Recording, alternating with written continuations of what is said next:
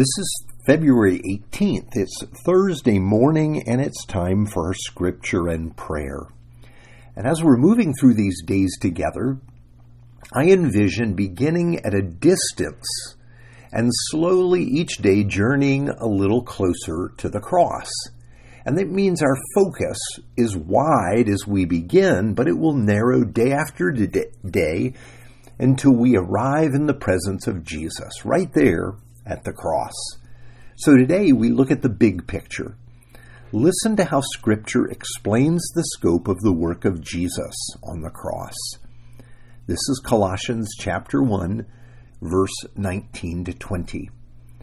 For God was pleased to have all his fullness dwell in him, and through him to reconcile to himself all things, whether things on earth or things in heaven, by making peace through his blood shed on the cross. Now this week it's important for us to know that the cross not only applies to our personal salvation, but the cross is the turning point in the history of our world. You see, at the cross, God takes on the evil that plagues our universe, and he takes down the wall that separates us from him. God's purpose for Jesus at the cross is to bring healing to a problem that touches all things. You see, the Bible offers a very powerful and nuanced view of the presence of evil in the universe.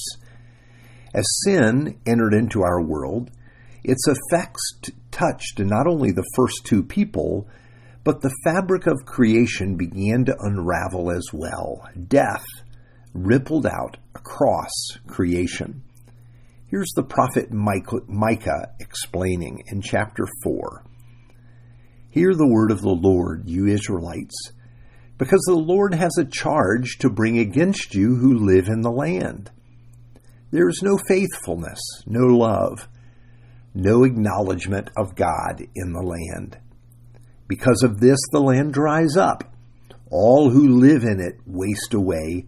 The beasts of the field, the birds in the sky, the fish in the sea are swept away. You see, sin brought death to human beings, but notice even the land is in distress. The prophet says that sin has affected everything in the creation. Evil has caused the very land to mourn, plants and animals.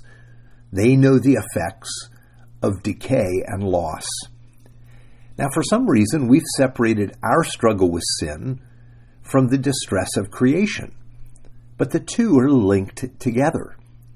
Indeed, our salvation through the cross is just part of God's plan.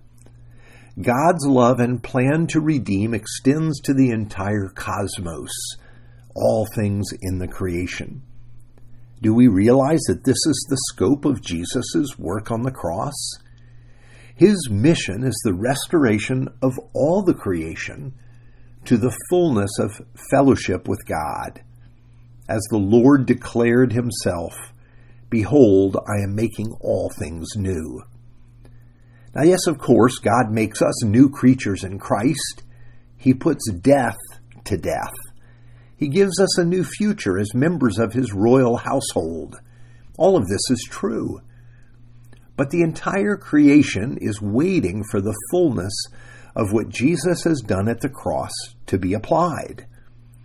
Now we'll finish up with the scripture for today. Romans chapter 8, verse 19 to 21. For the creation waits in eager expectation for the children of God to be revealed. For the creation was subjected to frustration, not by its own choice, but by the will of the one who subjected it, in hope that the creation itself will be liberated from its bondage to decay and brought into the freedom and glory of the children of God. Let's pray together. Lord God, we rejoice that the scope of your salvation touches all of the creation. We feel every day the effects of sin. We see it in our world, in sickness and death. Natural disasters surprise us, and we wonder why. We know that the crack of sin runs through each person, and that the entire creation mourns and is frustrated. Thank you for planning and providing for our redemption in the cross, and that redemption touches all things. We long for the day when you will make all things new. In the name of Jesus, we pray. Amen.